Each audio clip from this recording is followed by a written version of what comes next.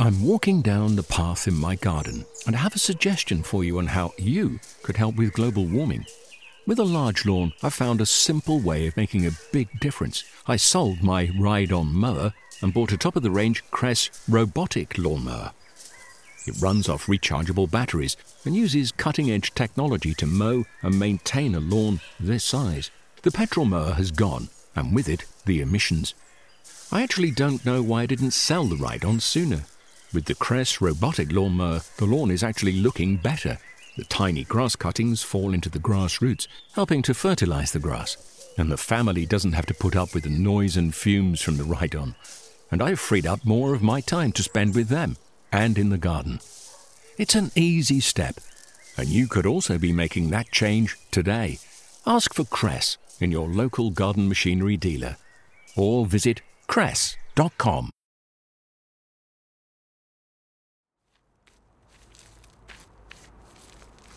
I've lived in lots of places over the years, and sometimes I've had wet, sticky clay soil, sometimes chalky limestone soil, and sometimes something in between. But at the moment, I've got typical Surrey soil, which is pure sand. I could dig my garden up and sell it to the builder's merchant for building purposes. It's a tricky soil to work with, because being nothing but sand, it dries out by early July, which makes late crops difficult, though it's fantastic for early crops. I can often sow seeds by the end of February, which gardeners with clay soil can only dream about. Over the years, I spent a fortune on manure and compost to improve the soil, and it's now at a very high state of fertility. I used to dig the whole garden every year, and now I tend to do very little digging. Not exactly no digging, but what they call reduced cultivations. So I just loosen the soil with the fork where it needs it, rotivate it where it needs a lot of renovation, but mostly I just hoe off the weeds. So I've become a much lazier gardener over time, doing much less work with my spade and digging, but I don't think the yields have suffered. And in line with current thinking, less disturbance is better for soil health. Soil is the backbone of our gardens. A healthy soil means happier plants, higher crop yields and greater biodiversity. However, we live in an era of mass soil degradation and high risks of erosion and compaction that threaten the health of our green spaces and the output of our food production. And because soil is the largest terrestrial carbon store on the planet, a threat to our soils means a threat to our abilities to cushion some of the crushing effects of climate change. But I'm happy to say there are many easy actions we can take to improve the ground conditions on our plots. So this week, as we begin laying out our deliciously rich compost with fervour, we've decided to dive deep into what makes for top-notch productive soil. We're starting with a masterclass on composting in colder months. Then we're turning to the science of ecoacoustics and how the sounds worms and other invertebrates make can give us insight into the state of our soil health. And finally, we're myth-busting. Electroculture gardening is everywhere on social media these days, but is it actually worth your while? You're listening to Gardening with the RHS, with me, Guy Barter.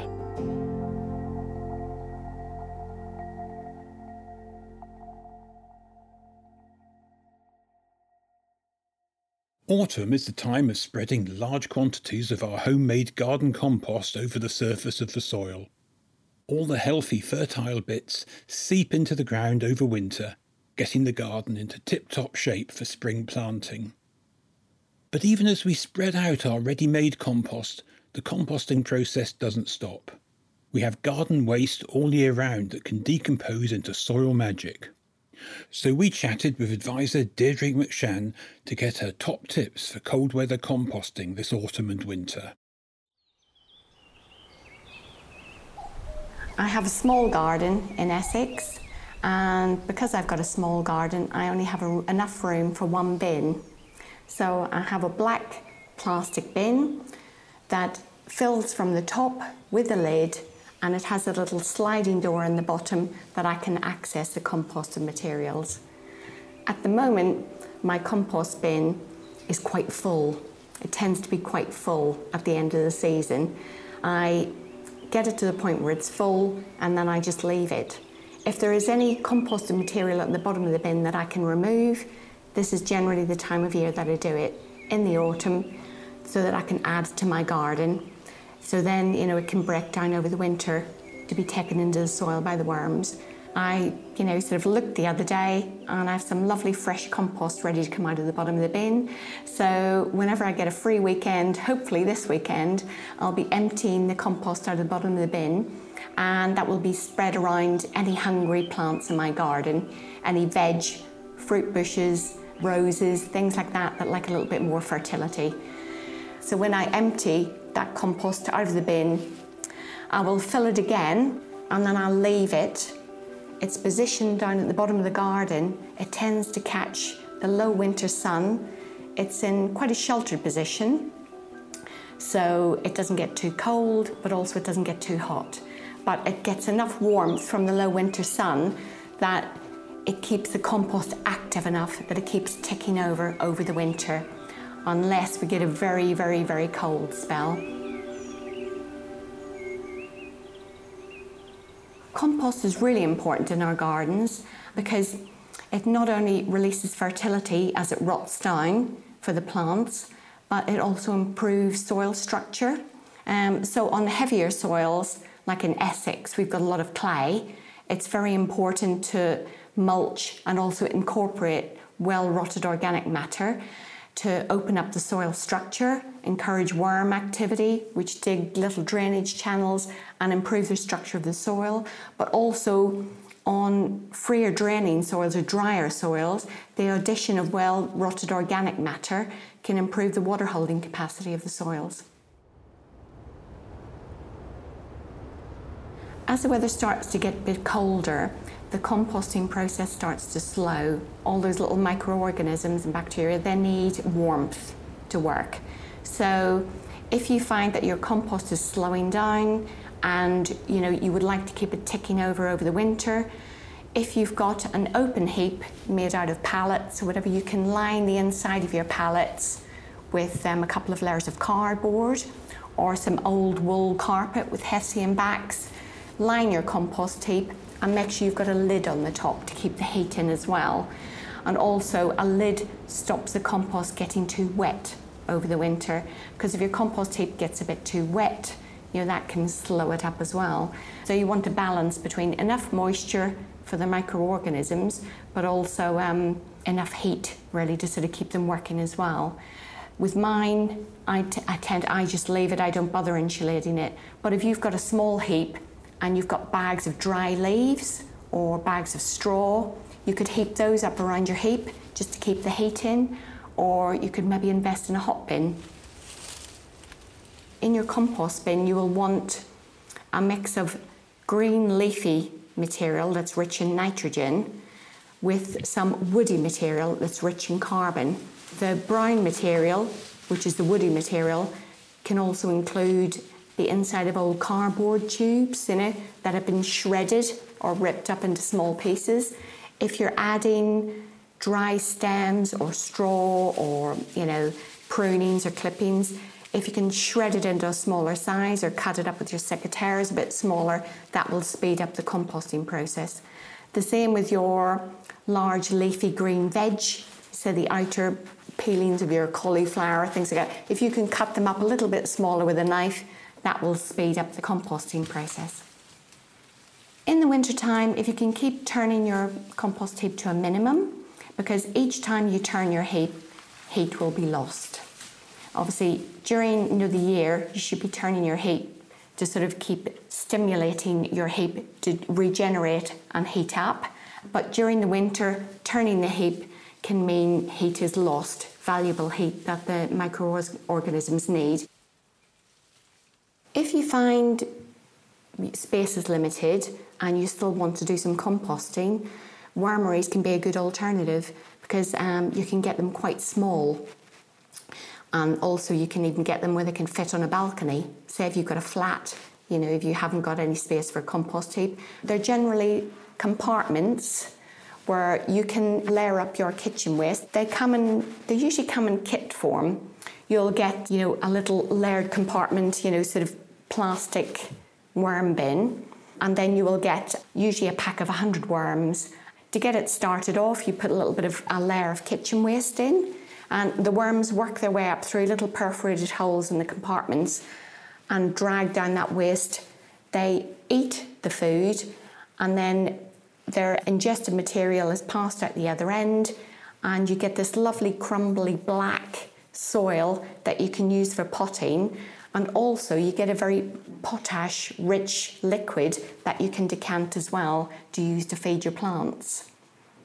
If you do get very frosty conditions, either move them into a shed, a polytunnel, a glass house, or wrap them in old carpet or hessian bags to keep the worst of the frost off, to stop the worms getting frozen. So as long as you keep your wormery in a sheltered spot over the winter, try to avoid it getting frosted, it'll still be productive even during the cold months.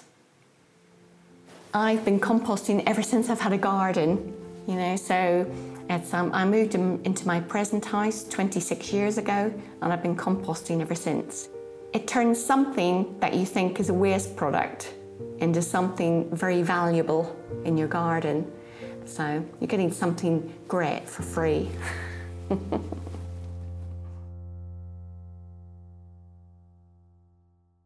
Thanks there to Deirdre. Although, as Deirdre made clear, compost is a secret weapon for soil fertility, there's still a few things that can go wrong. Problems with compost include it getting too wet and slimy. The remedy is to mix in drier strawy material or cardboard or newspaper scrunched up into little balls to dry it out. Or the compost can be too dry, too strawy, in which case a bucket of water puts things right. And of course the worst thing is if rats get into one's compost bin. And if you live in an area prone to rats, then you need to rat-proof your compost bin with fine steel mesh. And it's a bit of a nuisance, but that's the best way of controlling them. One of the things Deirdre stressed was the importance of worms. Worms help work compost into the soil, making it robust, and they can turn waste into a nutritious byproduct, as they do in wormeries. But the benefits don't stop there. In fact, recently scientists have been looking into the sounds worms and other invertebrates make as a way to quantify the health of soil. So let's turn it over to Dr. Jacqueline Stroud from University of Warwick and ecologist Andrew Baker of Baker Consultants to get the latest on this intriguing new research. My name's Jackie Stroud and I'm a soil scientist specialising in earthworms. Hi, I'm Andrew Baker. I'm Managing Director of Baker Consultants, and one of our specialisms as ecologists is ecoacoustics. Ecoacoustics is the science of using the sounds that the natural environment makes, so bird calls, insect noises, bats, you name it, anything that makes a noise, we can use that data to measure the health of the natural environment. So we started off as ecologists by listening to bats because it's the only way that you can survey them. And that led to much more wide work on ecoacoustics, so looking at bird song, at insects, frogs, anything in the natural environment that generates a sound that we can record. A logical progression of that work was that we then thought that we might be able to apply the same techniques, acoustic recordings, to soils. And by putting a probe into the soil and recording the sounds that are made by invertebrates, by worms, by small mammals, we might be able to gauge the health of soils by recording those sounds and measuring the amount of sound that is being generated. And from my perspective, I used to go out at night because worms are sort of surface active, and I'd film them because they're out there dragging material into their burrows, the leaf litter, things like that. And you can hear them quite clearly on the soil surface, rustling in the leaves, pulling bits of grass into their burrows and going, because you hear the sort of the vegetation breaking. And when I talk to people, particularly farmers, they said sometimes when they go out first thing in the morning, there's this noise as they walk along, and that's the worms going back into their burrows. And so it just seemed like a really great idea to try and capture some of this information And of course, some birds do use the sounds from the soil to find their prey. So we feel like we're able to sort of mimic and maybe capture some of those components and go forwards and have a new way of measuring soils. Our basic premise is that a healthy soil is a noisy soil. So the healthier it is, the more organic matter there is, the fewer pesticide residues, the better the structure of the soil. It's going to have a much more healthy soil fauna, and we can measure that by the sounds that are made. So the stage that we're at is collecting lots of soil noise data to create this big database so that help us interpret soil health going forwards. In terms of earthworms and why we're looking at them, we have 3 different types of worms in our soils. We've got these little surface dwellers called the epigeics, and they're the ones that are chomping through all the leaf litter, and if you're adding like compost to your soils, that's what they like to feed on, and it passes through their system and it comes out more bioavailable for plants, so it helps plants grow, so that's why they're quite useful. And you'll often see in spring lots of birds with their beaks full of red worms. They live so shallowly, they're often quite a good food source for the spring birds. And then you've got the topsoil worms, and they're living in that top 20 centimetres of the soil. And their role is very much more to burrow through the soil and just help water percolate and also circulate the nutrients. And then finally, you've got the deep burrowing worms, and they burrow up to 2 metres deep in your soil. And they do 2 things. They come up onto the surface and sort of drag leaf litter in, so bring it to that depth. But they also make those big burrows, which are great for aerating the soil, for roots to follow, and for water to drain through. And so they're the 3 types of worms that we have. And that's why with these measurements, what we're looking for is trying to find, indicators that we've got all 3 types in our soils, because it shows you've got the full complement of worm activities. And we're sort of comparing the noises the different types of worms are making because they have different behaviours in the soil. And then we're going out to fields where we know, for example, it's ploughed intensively, or we've got grass on it or something like that. And we're comparing those different environments where we expect very different worm populations and looking at the noises from that.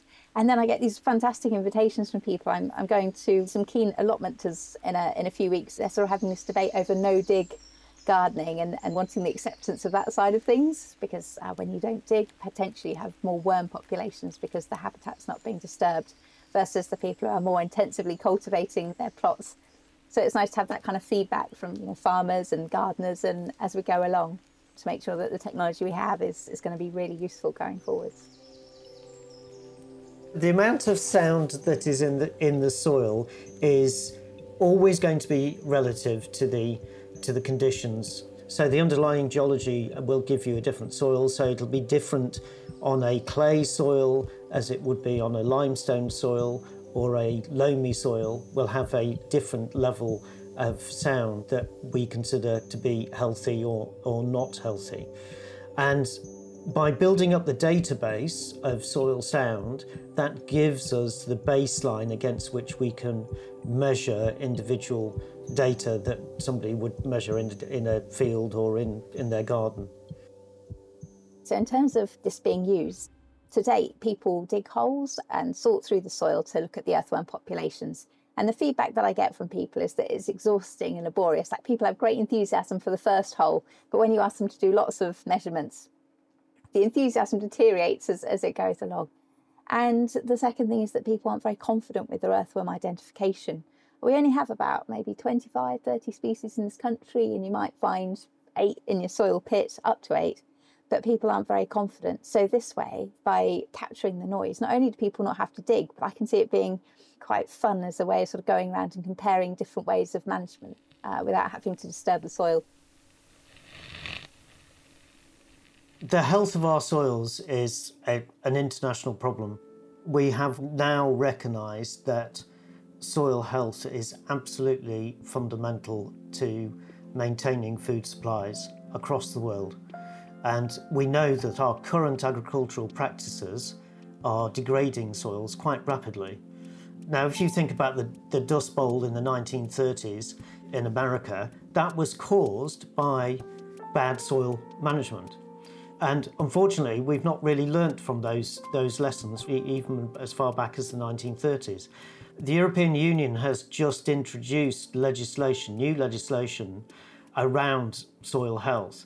So we're starting to recognise, perhaps a bit belatedly, that soil health is an international concern.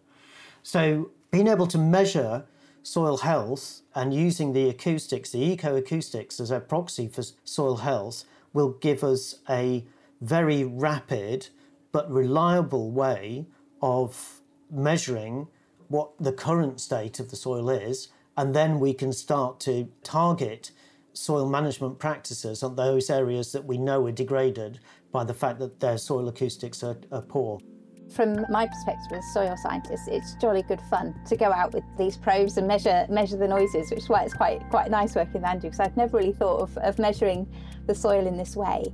And one of the biggest challenges whenever you look at soils is how do we measure it? And just, getting people excited about soils to go out and measure them. And I think this new technique calls for sort of great opportunities for doing participatory stuff together and looking at our soils in different ways. And I see lots of people wanting to pop out with a probe and sort of seeing which bits of the garden make more noise and things like that. And for me, it's just quite exciting to be on the cusp of doing something so different. And that's what I think will really help contribute to sustainability, because if we know a little bit more and people want to know more, then we're halfway there, aren't we?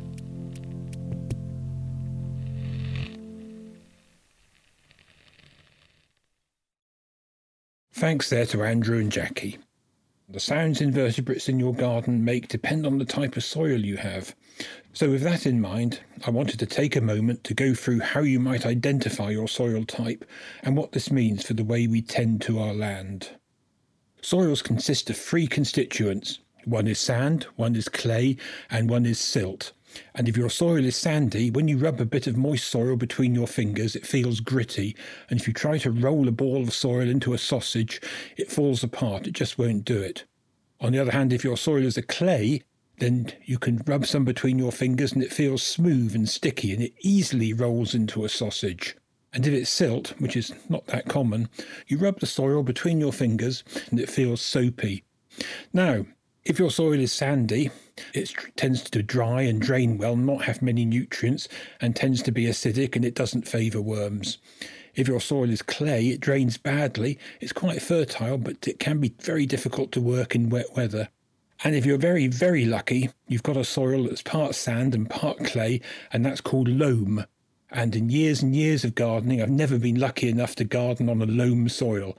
It drains well, and it's quite fertile, and it's not too bad to work if the weather turns wet. Not all gardening technology is created equal. Some stuff will be effective, others a scam. And recently we got a listener question about a particular type of tech that's been exploding over social media. Hello, I'm Louise from Shetland. I've been seeing more people on social media trying electroculture gardening, where they wrap copper wiring around canes and stick them into the soil. This is said to increase yields. Is this an old wives' tale, or is there some science behind this trend?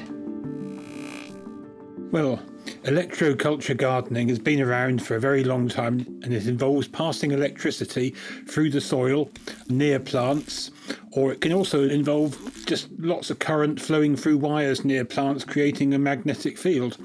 It was started in the 1890s. Whenever anything is new, people get very enthusiastic about it. So at the moment, we're all enthusiastic about, or at least very interested in artificial intelligence. 130 years ago, they were very interested in this newfangled stuff called electricity, and they started trying to use it in all sorts of ways, including in horticulture and agriculture. And they didn't mess about with it either. There were sometimes whole fields crisscrossed with wires. All through the 1910s and the 1920s, people did experiments and claimed the most marvellous results, much like they do for artificial intelligence now. But it kind of fizzled out. The British Ministry of Agriculture set up an electroculture committee, which reported some positive results, but was disbanded in 1920. But ever since then, people have been experimenting in one way or another with using electricity to improve the yield of crops, which is, after all, what gardening and farming is all about. You use water or fertiliser or the best varieties to get the biggest amount of crop or the best plants that you can, and people have been experimenting with electricity.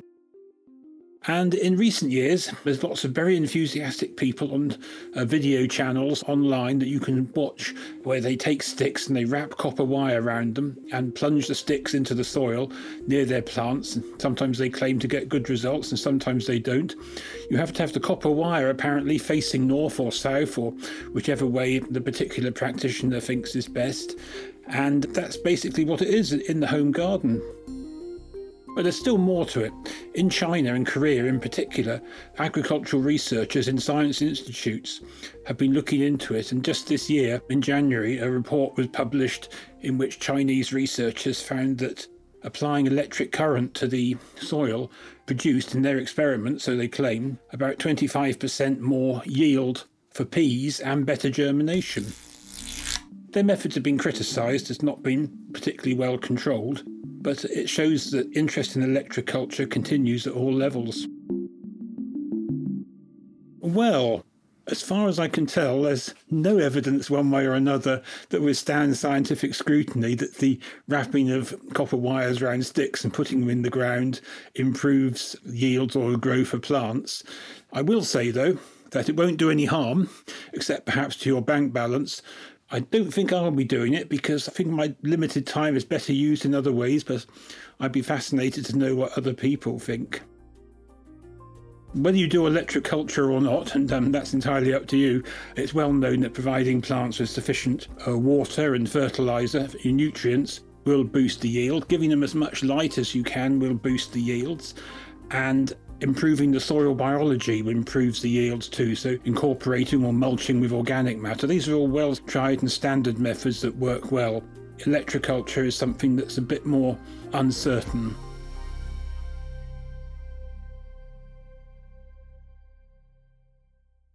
Just a quick note. If you have a burning question you want answered on the show, we have an RHS podcast email address where you can send your queries. It's simply podcast@rhs.org.uk. Again, that's podcast@rhs.org.uk. We look forward to hearing from you.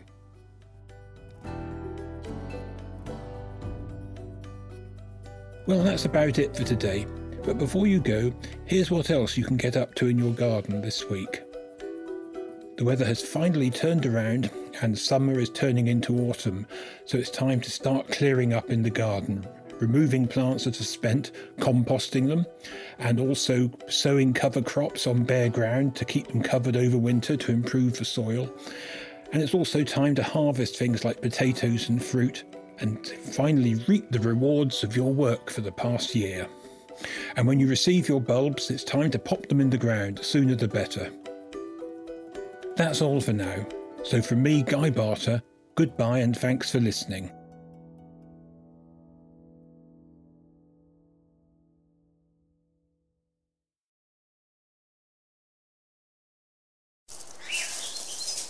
I'm walking down the path in my garden and I have a suggestion for you on how you could help with global warming. With a large lawn, I found a simple way of making a big difference. I sold my ride-on mower and bought a top-of-the-range Kress robotic lawnmower. It runs off rechargeable batteries and uses cutting-edge technology to mow and maintain a lawn this size. The petrol mower has gone, and with it, the emissions. I actually don't know why I didn't sell the ride-on sooner. With the Kress robotic lawnmower, the lawn is actually looking better. The tiny grass cuttings fall into the grass roots, helping to fertilize the grass. And the family doesn't have to put up with the noise and fumes from the ride-on.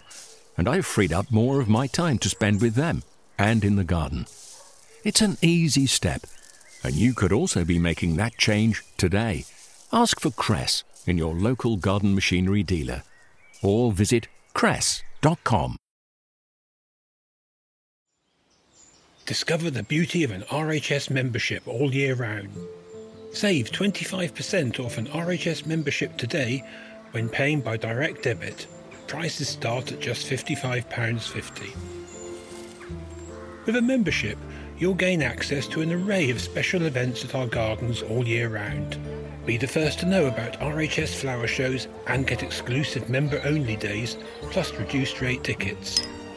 And you'll have the chance to enhance your gardening know-how with access to free expert garden advice monthly editions of the Garden magazine, and so much more. Terms and conditions apply.